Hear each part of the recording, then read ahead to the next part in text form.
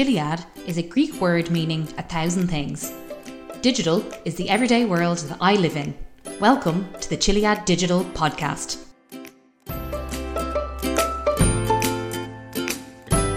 My name is Aoife McCrum and I am your host.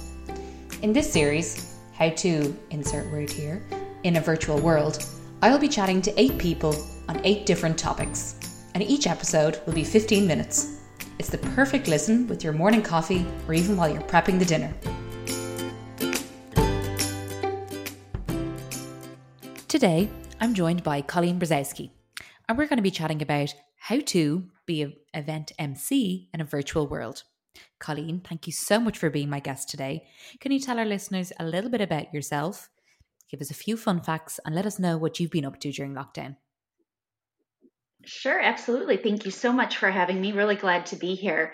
I am based in Chicago and have been in the industry for over 25 years, most of that spent on the hotel and resort side, although recently made the move to the DMC business with a US-based national group. And unfortunately, with COVID, that position was a permanent layoff. So I am pivoting and trying to figure out what's next for me. But in the meantime, I've remained very, very active with Site. I'm currently serving as the president of Site Chicago. I've been on the board with them for a number of years, serving as director of events for 2 years and director of sponsorship for 1 year before moving into the president role. And so Site has really been a saving grace during this entire run of uncertainty and has been great with education and being able to stay connected with industry colleagues and friends along the way. Personally, I think this whole COVID situation has been challenging for me as we come up on the summer because I am a huge concert goer. I've been to, I think it's over 25 Jimmy Buffett shows. So I'm a huge Parrot head. Was supposed to see him in Chicago recently and then had to cancel about 4 other concerts this summer. So feeling a little bummed on that. But in the meantime, I've taken up lots of long walks and listening to podcasts, of course, yours being one of them, and have been doing some cooking and lots of reading.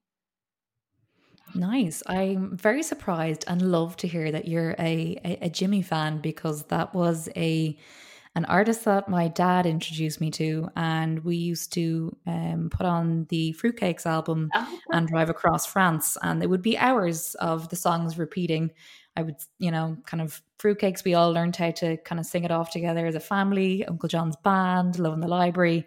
So certainly an album that was prominent in my family life. That's great. So I never had the pleasure of seeing him live, but I can certainly appreciate his music. Yeah, I think as being someone in the events industry, that's part of the reason why I enjoy the concert so much, because it is such an experience from the minute that you're driving into the venue and the way people deck out their cars and turn cars into sharks and set up tailgates they bring in sand and set up beaches in the parking lot, and you just wander around and talk to people. And you see everything from grandparents to kids to grandkids and all ages, and everyone is just so warm and welcoming. It's definitely worth going to a live event if you have the opportunity.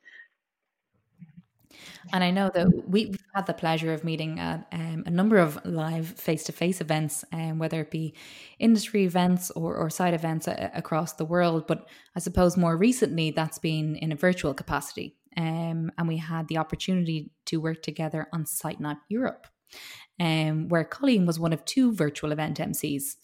And Site had overwhelmingly positive feedback about Colleen and Emily's energy and the way it really brought the event to life. And I suppose the reason people attend a Site Night Europe or a Site Night North America, it is really the kickoff event right before IMEX, whether it's in Las Vegas or Frankfurt, and people have that opportunity to connect. And that's a hard thing to do in a virtual world. Colleen, was that your first time playing the role of a virtual host? It was. It was. I got the call. It was kind of a voluntold opportunity. And I had to laugh when I said, well, I don't have any experience with this. And they said, you'll be fine. Don't worry. We'll figure it out. So I thought, you know what? Why don't I take the risk and give it a try? I knew we had a great team supporting the whole event. Emily and I had actually not even met, or if we had, it was in passing. So through a lot of different Zoom calls prior to that, we were able to get to know each other and went for it. Yeah, what was it like trying to create that co-host banter with someone that you'd never actually met face to face? I suppose getting to know each other, maybe over a glass of wine and a Zoom call is probably the only way to do it. Absolutely, and we had a few of those. We really took the script that was issued and kind of talked through it, and we did that several times with a glass of wine, of course. And I think Emily had whiskey on her end over there in Scotland. So we tried to understand what kind of feel they were creating for the event, what the vision was, and then figure out where we fit into that. And we really went through the script and kind of divided up who would handle what parts and how that would go. And I think the more practice that we did with that, we got to have some laughs and build a friendship through that then you saw play out on the screen.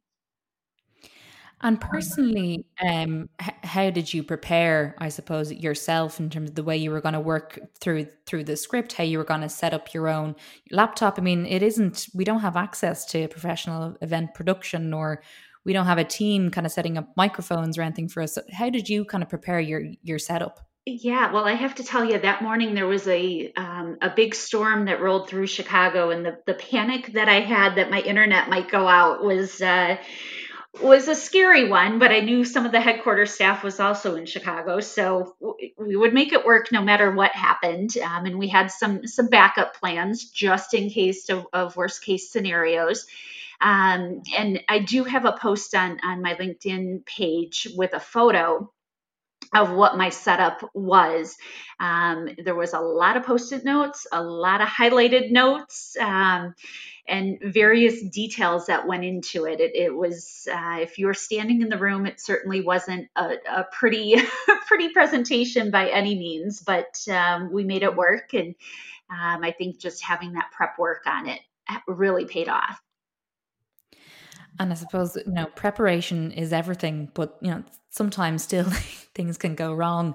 And I think that's even more evident to everybody over the past number of months, where we've been adapting and kind of nearly reborn again into the event industry and, running virtual events for the first time. And not everything goes to plan.